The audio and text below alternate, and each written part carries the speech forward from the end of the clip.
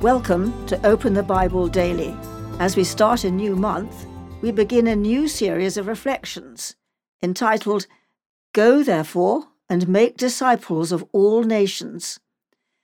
Today, Pastor Colin's reflection is An Authentic Disciple. Matthew chapter 28 verse 19 says, Go therefore and make disciples of all nations. How many members are in your church? He asked. The pastor gave a ballpark answer. The man replied, Yes, but how many of them are disciples? A whole world of programs, practices, courses and ministries have sprung up around this theme of discipleship. These programs lay out what you must do, and some of them are helpful.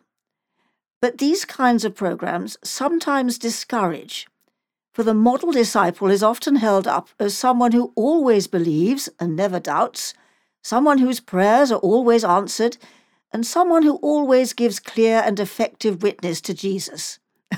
That's a long way from the reality of my life, most Christians would have to admit. And it's a long way from what you find in the Gospels.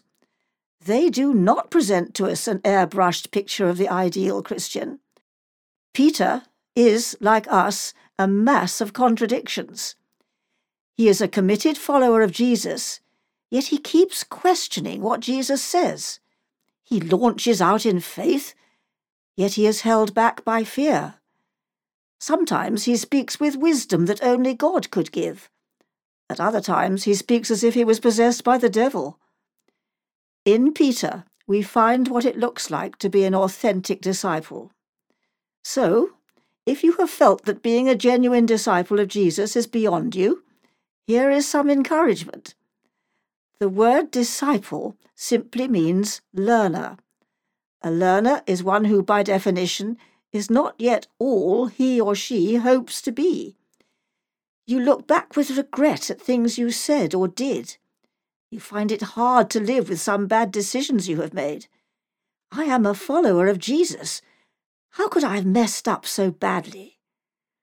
Authentic discipleship has its failures as well as its successes. The story of Peter is full of hope because it shows what Jesus can do with flawed disciples like us.